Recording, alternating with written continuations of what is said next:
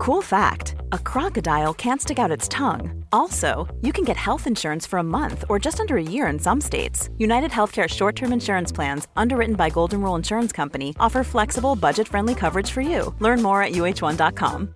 Hey, Dave. Yeah, Randy. Since we founded Bombas, we've always said our socks, underwear, and T-shirts are super soft. Any new ideas? Maybe sublimely soft. Or disgustingly cozy. Wait, what? I got it. Bombas. Absurdly comfortable essentials for yourself and for those facing homelessness. Because one purchased equals one donated. Wow, did we just write an ad? Yes. Bombas. Big comfort for everyone. Go to bombas.com/ACAST and use code ACAST for 20% off your first purchase. Quality sleep is essential for boosting energy, recovery, and well-being. So, take your sleep to the next level with Sleep Number. With a Sleep Number smart bed, you can individualize your comfort level and enjoy a better sleep night after night. J.D. Power ranks Sleep Number number 1 in customer satisfaction with mattresses purchased in-store. And now the Queen Sleep Number C4 smart bed is only $1,599, a saving of $300, only for a limited time. For J.D. Power 2023 award information, visit jdpower.com/awards. Only at Sleep Number stores or sleepnumber.com.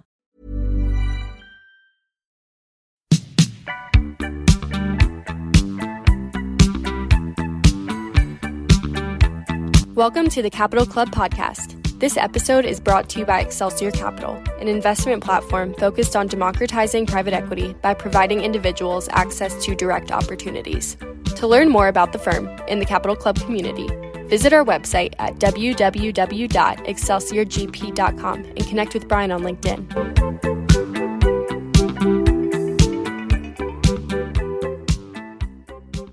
Hello and welcome back to the Capital Club podcast. Today I'm here with Michael Brandt. Michael, thanks so much for joining us.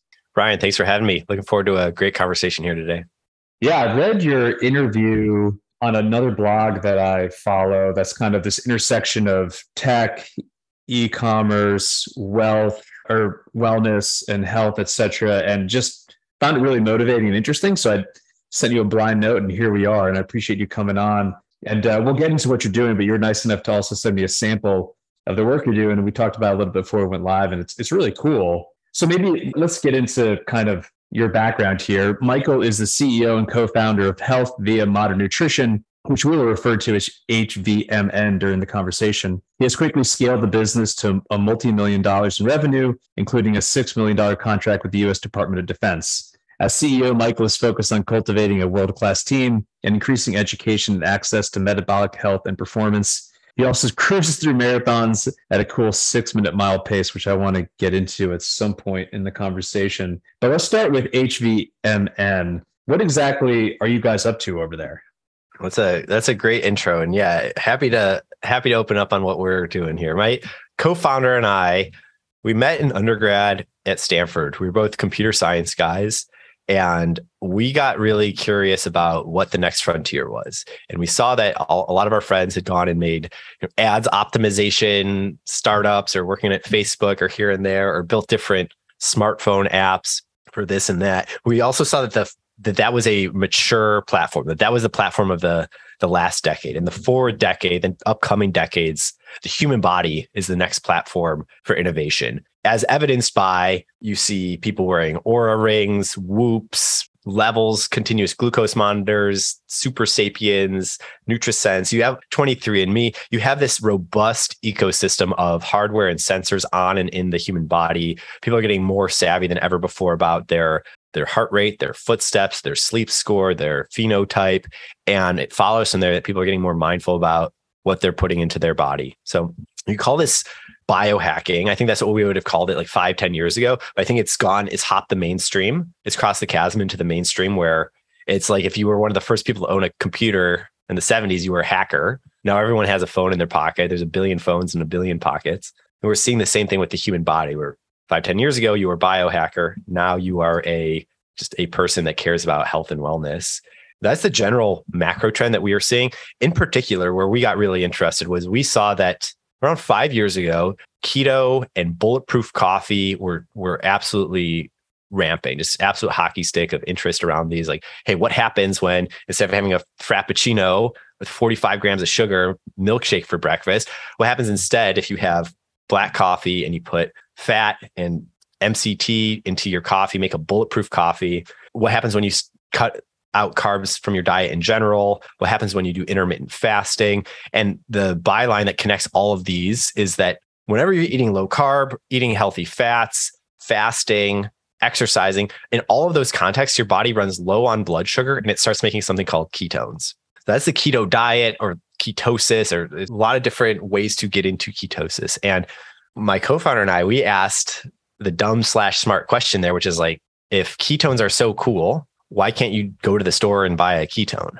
If we're doing all of these, we fasted for 7 days at one point to see what that was like, to see where our body's ketone levels go. When I go on a 15-mile run on the weekend, regardless of what I eat, if I drink our ketone product or not, after that run, I have elevated ketone levels. My body has run low on blood sugar and it started to make its own ketones. So we saw people were jumping through all these hoops to get their ketone levels up. People like the way they feel when they have elevated ketones. They're very efficient. There's super fuel that our body makes. So what happens? Why can't you go to the store and buy it? You can go and buy collagen. You can buy CBD. You can buy caffeine. You can buy all these other nutritional primitives at the store. Why not ketones? And that pulling at that thread has led to the last several years of interesting R&D, where in 2019, we had the world's first ketone drink, and we got a $6 million contract with the Department of Defense Special Operations Command. They were very interested in this liquid superfuel, ketones, for not people doing the keto diet. It's just high performing special operators. What happens when they drink ketones on top of their existing regimen? They had a hypothesis about what would happen. We partnered with them and made our product and have been conducting the research around it and shown some really interesting results for ketones in different states of stress. So when you're fatigued, when you're exhausted, when you're in low oxygen situation, hypoxia, that's especially what context that the special operators are interested in. Those are especially contexts where ketone superfuel can help beyond, any other type of energy source. So here we are in 2022. We've taken everything that we've learned in our last several years of work with the DoD Special Operations Command. We've, visited all these bases, seen some really amazing American heroes, gotten to know some great folks. The chair of the Joint Chiefs, Pete Pace, he reported to Bush and then Obama. He's a close friend and advisor. He's a board observer. We've gotten really good connectivity and some just the highest performers and just true American heroes, and have taken all of our learnings. And here in 2022, in January, we turned what had been our research spec version 1. And in January, we launched our V2, which is called Ketone IQ. And we had a wait list of 34,000 people. We launched that to the world, and it's been trucking like 40% quarter on quarter growth. And we have some exciting retail launches coming up. It's September right now. We're launching into Equinox Earth Bar on October 1. We have a bunch of other accounts lined up throughout Q4 and into Q1, and excited to take this biotech superfuel that we created and make it into a multi-billion-dollar category.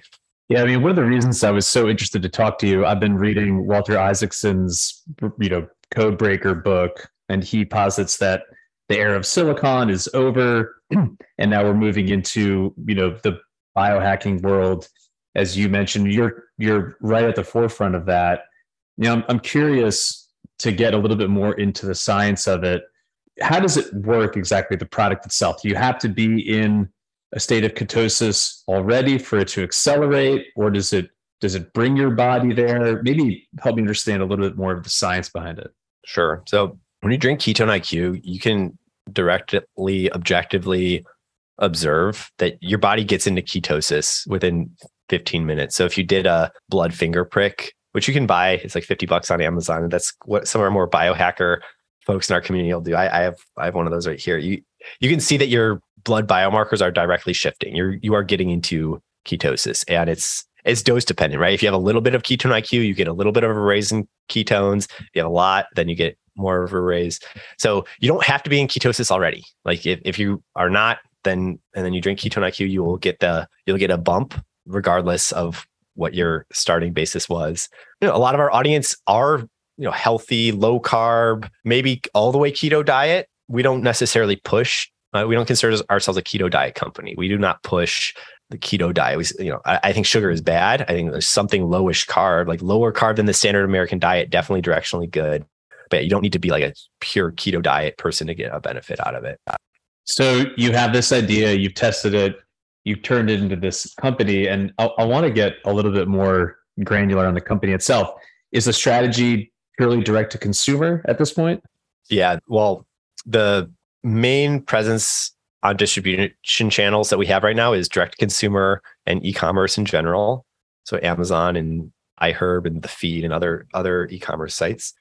We are quickly expanding into retail, which in a sense is B2B. It's like us selling into another business who then sells it to customers. So B2B to C, you could call it. I like the D2C core because that's made everyone on the team really mindful of, is that old Henry Ford quote that the customer pays the bills and management holds on to it in the in between, but it's the customer paying everyone's paycheck. And we see it directly. We see every review, good, bad, and ugly. We see every customer praise, every customer complaint. We're always just very where the rubber hits the road with our community, so that when we go into a national account with 700 doors, we already have a crystal ball into knowing what the customers walking into those doors are going to think. So D2C at our core, but the goal is being, fully omni-channel, omnipresent, wherever people want us to be. I think that's where we want to be. So, obviously being at Stanford, incredible opportunity to meet all these people. I was doing some homework on you and the firm. You've got Andreessen Horowitz running your lead round, or leading your seed round rather. And you have this, like you mentioned, this contract with the Department of Defense. Walk me through how you were able to connect with these heavy hitters and get them excited about what you refer to as, I like this term a lot, the magic molecule. We planted our flag really far away from what anyone else was doing. And to any entrepreneurs or people working at startups, people understand what that feels like when you have a business that's just like an incremental fast follow to something that already exists versus something that's just way, way out there. And when you look at the top tier firms on the venture side, they almost entirely only care about the big bets. And they fully know that there's some risk. It's like, if you're doing something that's far afield from anything that exists, maybe it works and maybe it doesn't. And as a founder, that's something you have to grapple with. But if what your goal is to get funding from a top tier firm, you have to have something that stands apart, that is not an incremental development, that's not a fast follow. It has to be a big, hairy, audacious goal where, hey, if that takes off, that is category defining. Like, you look at the early days like Uber, right? It's like, I don't know if maybe that'll work or maybe it doesn't, but if you figure out a way for people to frictionlessly order a car to their home and get from A to B, that seems massive. And I think even in the even the most bullish early projections of what ride sharing could be were still way smaller than what it ended up becoming. So like, you want to plant a flag into some like weird blue seas where there's going to be a lot to figure out on every aspect of the business: supply chain, technology, go to market, education. You're going to have to figure all of that out. You're going to have to fundraise into that. You're going to have to recruit into that. There's a lot of weirdness around it, but the upside and the emphasis here on the upside, because this is what the top tier investors are looking for, is that, hey, if this works, we are market leader, or we have interesting IP moat, brand moat into this like category that's super large and super interesting. I would say that's different from saying, hey, I want to make a cash flow business. I want to make a few $100K a year, have a SMB, do well for my family, ski all winter, have fun. Like there's different kinds of entrepreneurs. Absolutely no judgment. I think the grass in a sense can always be greener, but for venture scale, you got to go big. You got to swing big. And what was it like pitching Andreessen Horowitz? How did you get the meeting? How did you get the intro? Did they ask any unusual questions? I'd love to hear a little bit more about that process. That was an interesting confluence of factors where at the time they were looking for businesses like ours. So we weren't just like, knocking on a closed door. It was that their thesis at the time. So Chris Dixon, who led our seed round from Andreessen, his thesis was, so he led Coinbase, is on the board of Coinbase. He also was early investor in Soylent, which a lot of people maybe remember they're still around, the like food kind of replacement drink thing. His thesis at the time was, let me look at what smart people are doing on the nights and weekends. And specifically, let me look at what is going on these subreddits that are kind of inflecting up. Maybe not the biggest subreddit, but like the fastest growing subreddits. What is going on? What are people talking about? A, and then B, what companies are capitalizing on that movement? So obviously big, rewinding the clock, it's like 5+ years ago, Bitcoin had a lot of people chatting about Bitcoin and crypto, and those subreddits were doing really well. So it made sense to look at Coinbase, look at who is monetizing against this macro trend around that time. So Soylent had a really big subreddit that was booming. Biohacking, nootropics in general. So my co-founder and I, prior to launching our ketone line, we had a nootropics business. That's how we initially got into the space of biohacking and CPG and making products in this area. We had a nootropics business. So when you look at the subreddit for nootropics, the subreddit for biohacking, these are all booming. And our story was that hey, like the tailwinds are here, and we are the best at capturing this. And so it fit together like a puzzle piece into what Chris Dixon at Andreessen Horowitz's thesis was at the time. So something I always like to share, which is it's hard to exactly replicate that. You like the way I would replicate that for other founders, other fundraisers, is zoom out a little bit on it. And I say the meta point is that like you need to, well, first of all, you're generally pitching the individual, like the GP, not the firm. Like there's someone who's going to actually underwrite your deal and go to bat for you or not. So it's not that you're pitching Sequoia or Founders Fund. Like you're pitching a guy or gal, and you need to know what they're going for. And usually investors are not shy about it. They're on podcasts, they're on Twitter, they're saying what they're looking for. And you got to figure out a way of like pattern matching to what they are looking for, like incepting that your idea matches to their thesis or not. Like don't force it. Like I think that's the other thing. If you're dead set on you need to raise from X fund, like why? Like what? Like is that just your ego talking, or like is that actually the quickest route from A to B of you getting capital into your business? Like why are you married to the idea of getting, like there might be another GP at another fund who's like ready to go. Like go talk to that person. Like be like water, right? Figure out where there's latent interest for your type of business model. In a way, like if fundraising is like super duper hard, you're either doing it wrong or your business model needs work. Like it shouldn't be super duper hard. It's not a walk in the park for everyone, but like there's a lot of capital in the world. There's a lot of folks that are looking to finance interesting bets, interesting business models, interesting technologies. Like if you're not able to line up with them with some of the strategies just talking about here, other people have written entire books and podcasts and blogs about this. It shouldn't be like the hardest thing that you do as a founder. Yeah, I mean, to your point, Chris Dixon is very public and a really interesting follow. He's got some really good content out there, not just in the crypto space, but like you were saying, he has a pretty broad spectrum of interests. Want to learn more about investing in alternatives? Take the next step by joining the Capital Club, an affinity peer-to-peer network of industry professionals organized by Excelsior Capital. You'll gain access to exclusive alternative investment opportunities, premium content and education, private events, and more. Visit excelsiorgp.com/Capital Club podcast for more information and to sign up today. Let's get back to the product itself. When I was doing my research on you, I came across this concept of a nutritional primitive. Could you help define what that is and maybe use some examples of what's in the marketplace today that people might be familiar with? Yeah, that's our nerdy computer science background talking, where this idea of primitives, it's very common in computer science and math, which is basically like what are the building blocks? Like in computer science, you have integers, and those are different from strings of characters, right? Those are different types of primitives.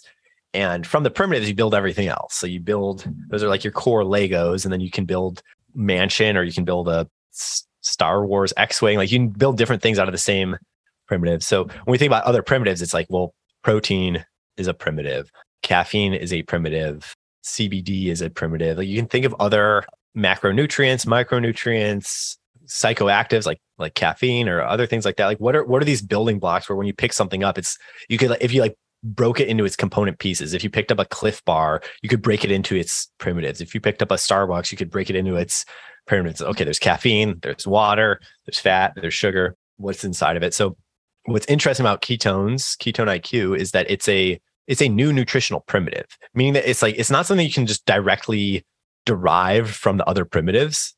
It is a new primitive of its own. Like your body can turn fat into ketones, but there's an involved process in that. To have access to a ketone as a direct ingestible molecule, that is new and novel. And so, yeah, when we talk about a nutritional primitive, it's new building block. And, from there, a lot can get developed. We have right now, our product is a pure play ketone IQ. So you can buy it as a single shot. That's what we have at retail, is single shot next to the other, that wellness shot category that you see. And we have our big bottles, and it's all just pure ketone IQ. But you can imagine, the vision here is that it's not just pure play ketone IQ, that there's a lot of different formats that this can and will go into that we're building towards. Different types of beverages for different types of uses, solid foods, this, that, all sorts of things where like pure play ketone IQ is cool and that has a lot of legs. But where this starts getting super interesting is as a primitive that is a platform for other brands that will be launching, a primitive that can be licensed out into other folks' brands. So that's where things get really interesting here. So give me the fact pattern on the user side. What are the benefits? Who's the right person to use this? What's the right situation? Where have you seen in your own exploratory efforts the biggest impact on performance, cognitive ability, et cetera? Yeah. What's interesting about ketones is that your brain in particular loves ketones. Our brains use a lot of energy. Just in general, they're like 5% of our body weight and 20+% of our energy demand. Our brains are uniquely good at using ketones as well, and they cannot use fat. So that's part of why our bodies are pretty good at turning fat into ketones, although it's a slow process. So when there's ketones present in your bloodstream, they pop to the top of the stack. They will be the first thing that you metabolize if you have them present. And our brains in particular are very greedy for ketones. So that's why a lot of people, when they drink ketone IQ, they immediately feel mental boost. So even with our athlete partners, it's very popular with Tour de France teams. Our 60% of the teams on the Tour de France use HVMN ketones. And we have a lot of presence in that endurance sport world, triathlon world. I'm in there in an amateur level. And even in that world, what people reflect on is that mentally they feel very clear, that hey, wow, mile 56 on my bike ride, I feel sharper than I otherwise would. And that's why we decided to call it ketone IQ. Not a giant mystery there, but really tap into the fact that you feel a little bit more sharp, a little bit more cognitively clear when you're drinking ketones. So in that sense, the primary area we're pushing this is into athlete fitness worlds. However, we're seeing a ton of just organic uptake where people are drinking it at their desk when they're jamming through spreadsheets, running models, when they're writing memos, blog posts, when they're just doing kind of white collar work. We have a lot of bankers, lawyers, doctors that are liking it, really leaning on the IQ part. Maybe they're first discovering us because they heard it from a buddy on a bike ride on Saturday, and then they're bringing it into the office. So it's interesting to see how, from a brand building perspective, we're starting with the center of the bullseye and really focusing on the performance and fitness sports use case, but softening out the expanding concentric circles from there. So let's go there. You talk about, you've got Andreessen Horowitz, Chris Dixon. You're really going for it. Big growth, big market capitalizations. How do you hack into that type of growth? How do you think about growing and getting that market share before anyone else can come and take it from you? I think sometimes the world isn't fair in the sense that it's not like every player at the table gets an equal piece of the pie. Sometimes there's a just dominant market leader, or sometimes there's a duopoly at the top, right? You can have Google just far and away owns search, right? Amazon is far and away largest piece of e-commerce. You have duopoly where you have Coke and Pepsi. Coke is a little bit bigger, but Pepsi's also pretty big. But the market characteristic for a lot of markets is you have a leader. Being first to market does not guarantee that first does not mean best necessarily. It does not mean you always own the market, but it's certainly, I'd rather be first than not first. It certainly is pole position to run the market. And, oftentimes the folks that Nike created a market for running shoes, and, they made running a massive sport when it was relatively niche. So Nike created this sport. They maintain that first mover advantage that they had people read Shoe Dogs, like Phil Knight was jamming hard in the 70s, 80s, like building this category of running shoes. And they've obviously expanded from there. So our story is just like, back the winner. Like we created the market. We are moving fastest in the market. Put your chips behind the one that everyone else is putting their chips behind. Like where it rains, it pours. Someone could try it. Hey, wow, I like this market, but I want to go invest in a competitor. It's like, well, they're going to have a lot of headwinds relative to like the easiest way. If you think that the space is interesting is like you look at any sector, you look at fabrics, or you look at semiconductors, you look at crypto, like you're interested in a sector, like you want to back the company that best is going to capture that sector. And oftentimes the company that's going to best capture the sector is the one that's already best capturing that sector, the one that's already best capitalized, the one that already has the team and the infrastructure all around it. And then it's like momentum begets momentum. Like when you're the market leader, attract more talent, you attract more sales accounts, you attract more capital. And it is like my job as a CEO is to keep that momentum just rolling bullish. And I mean, that's the job. I don't know. That's the special sauce. Is like, that's what you got to do as a leader. So let's talk about that. What is your leadership style? You're growing fast, you're moving fast and breaking things, and you very much have that valley mentality. I'm sure this is changing, but what has worked for you? What has not worked for you? How do you think about leadership within the company?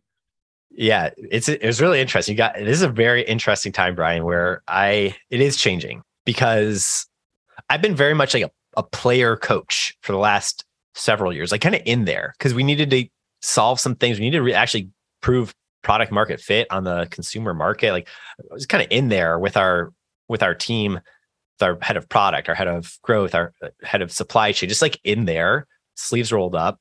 My co-founder and I both just figuring out that is part of a founder's job, is make sure that the core thing actually works. You got to get 0 to 1 before you can worry about 1 to 10. Now we've achieved that. We're at 1. Like we have something that's clicking, it's resonating, sticky customer base. We're not a $1 billion company yet, but like the core signals on it's like, okay, we have some customer base, people are liking it. Like the growth is paying for itself. Our lifetime value is greater than our acquisition cost, right? Like the core signals are there. So now I'm finding myself personally molding into, I'm not player coach anymore. I'm just coach. I don't touch the ball anymore. My job, if I'm ever touching the ball, it's a problem now. It's like, okay, who can I hire? Who can run this? Either this is not an important touch and no one should do it, or I need to push that to someone already on the team, or we need to expand the team and hire into it. So it's been an interesting personal growth because I think I'm becoming a different man through the process, where I used to be, I think I've good touch on product, on marketing communications, on this, that, but now it's like, my touch is finding the person with better touch than me and having that person apply all of the touch. And it's moved a lot more from a constant cadence to now I feel more like moving like a lion, as they say, like hunting like a lion, where it used to be I was just like always on, always doing stuff, always moving the ball forward. Now I try to have empty space and think and get vantage and talk to other founders, leaders, people like yourself, just understanding how the market is moving, understand the macro economy changed a lot this year. And I'm probably my co-founder and I are probably the main ones really thinking about what that means for everything in our business and our supply chain and our hiring plans and all that. And so I can only adapt to the macro if I'm not, nitpicking email number 3 for our onboarding series, which I did do. And I do think that is correct in your 0 to 1 phase. You got to be hands-on as a founder to get escape velocity. But now it's more, just way more zoomed out, in a sense, relaxed until it's go time, until, okay, you're out in front of this particular investor or there's a hire you got to go get. You're on wheels up on the plane this afternoon, flying to New York to close this candidate. Like it's more periodic. I would say the leadership has changed for myself personally from where it used to be more of a constant hum. So let's talk about kind of optimization. And you referred to how your engagement with the company is reflecting in your health. You're an engineer. You talked about biohacking. I mean, what's your personal boot up sequence? How do you think about fitness, wellness, health, all of that? I'd be curious. I'm sure you've experimented on it yourself over the years. Yeah, done a lot of different experiments. my easy rule to follow, and I think it's easier to follow this every day versus having some kind of a more complicated algorithm here, is just do something active every day for an hour, whatever that is. Even if you're having an off day, like, I don't know, I'll go for a walk around Silver Lake with my baby daughter. Like, even if I'm feeling low energy, it's like, still get some sunshine, get some fresh air, put the screen down. There's always that incremental hour that you can borrow by not focusing on yourself and your fitness in a given day, but it very quickly stops working. Like, you start borrowing that hour, and then you just, for myself, you start feeling cruddy. And it's like, I will always prioritize at least that hour of fitness. I like to go for a run. I like to run 7-8 miles in the morning. I don't know, hour, 15 minutes, go in the hills by my house in LA. No phone, no music, no anything, just me and my feet on the ground. Or I have I have a little gym set up in my garage. Just go pump some iron. Just get out of your own head. Let some of the frustrations or anxieties, like let everything breathe. Gain some vantage on your own self, your own bullshit, your own, where are you being whack? Where can you be better? What do you need to say to whom? What's not in alignment? So yeah, I always secure that hour. I think first thing in the day, you got to do the most important thing first thing in the day. So if we're serious about that, fitness and health is a key building block of being an overall successful person, then yeah, it's like I stack it first thing in the day. I wake up, I have my kind of half hour getting started routine. I don't look at any technology, screens, anything, just drink some water, think, get dressed, go for a run, wrap that all up. And then I'm in a good spot. Just go headlong into the day feeling good. And what about diet, food intake? Given everything you know about ketosis, I mean, are you paleo? Do you practice intermittent fasting? What have you found to be the sweet spot for you? Yeah, I do a modified low carb diet where I generally don't touch. I don't generally touch sugar very much, and I generally don't touch carbohydrates until later in the day. I find that they really knock me off my game. Like, if I have a pastry for breakfast, it's like I'm a normal human too. Like, I like the taste, but I just find that it makes me kind of itchy or like anxious in the mind. Like, I like the even flow of, I'd rather just have eggs or avocado or something just like provides energy. I like, protein. I like a, protein shake after working out, small amount of carbs here and there, but I'm just very sensitive to that like spike and that crash that you feel if you go and have, I don't know, someone's birthday in the office, you have birthday cake. It's like, you always feel kind of off an hour later. And I think sugar is a more serious issue than we're giving it credit. I think it's not totally insane to say it's like cigarettes. Like, it's not great to go have 40 grams of sugar all at once. So I generally do a modified low carb diet. If I do have carbs, it's like later in the day, because I don't know, dinner, have some pizza, go to sleep afterwards, doesn't really matter. And not bad to replete your carbohydrate glycogen stores a little bit anyway. But I avoid that stuff during the day when the objective function I'm trying to optimize for is flow and productivity. And then if I'm having carbs, it'll be later in the day. As you referenced going to sleep, what does the wind down routine look like for you? Yeah, I think it's super important to put the phone away an hour before bedtime, read a book. I'm old school in my reading. Like, I still have paper books. Like, my wife actually just got a Kindle. I do too. I prefer paper too. Like, what do you like about it? It's like, it's kind of like you're staring at a screen all day. It's like tangible, just the paper itself. And yeah, I read before I go to bed, and you're on screens all day. And I just feel like that's signaling to my body, okay, it's time. Like, my mind, now is the time, to start shutting it down for the day.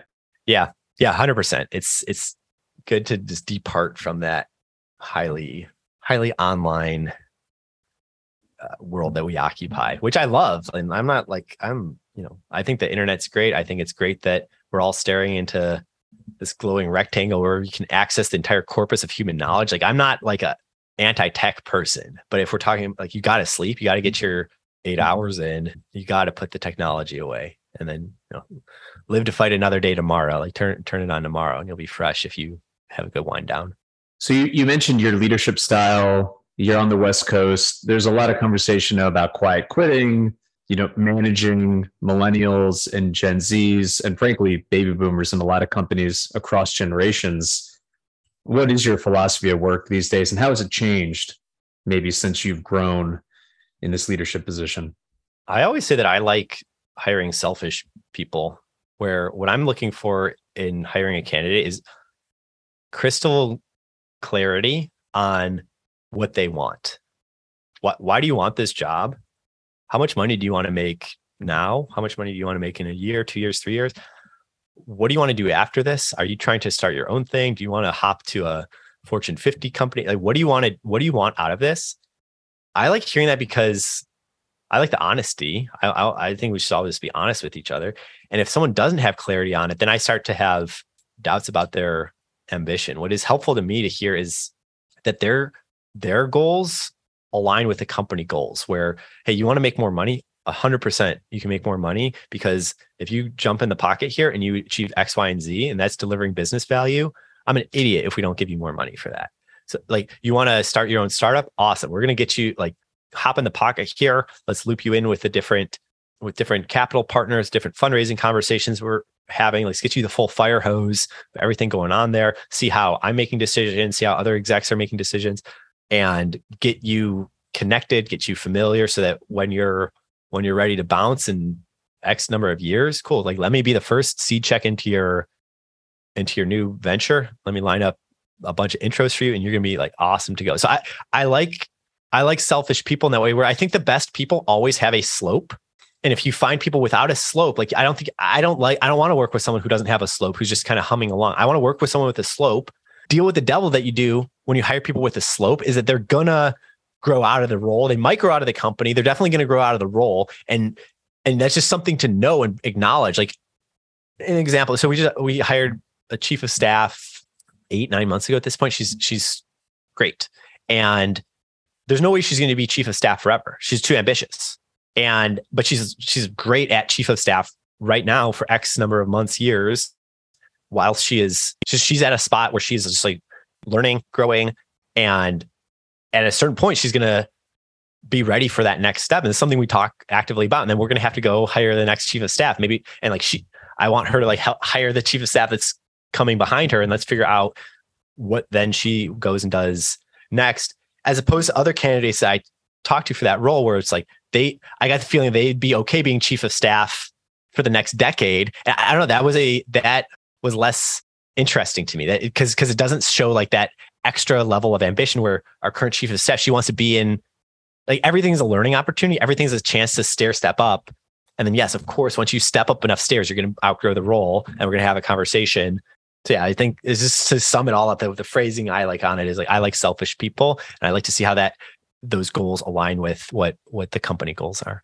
Michael, I want to thank you so much for coming on. This has been awesome. And I encourage people to check out the brand and try it yourself. I did. You sent me a sample, and it did work. I need to get some more. This is a question I ask everybody on the show, but I think you already jumped it, but we'll kind of reiterate to see if you get something different. But considering everything you have going on, you have a family, you have your health, fast growing company, you go in light speed. What's a daily practice that brings you peace? For me, it's running. I had to pick one thing. I like other sports. I like hitting the weights. I like yoga now and then. I like a lot of things, but for me, I always come back to running. There's something about it. Like, you don't have to pay an entry fee. You don't have to take the app on your phone and scan the thingy at the front desk at the gym and wonder if the equipment is clean. I don't know. There's something about it. It's just like, lace up your shoes and just go. And there's nothing but you and your own bullshit and the trail in front of you. And there's something like ancestral and Lindy and beautiful about get some sunshine. To me, whenever things are getting just like messy or crazy in life, I always know the answer is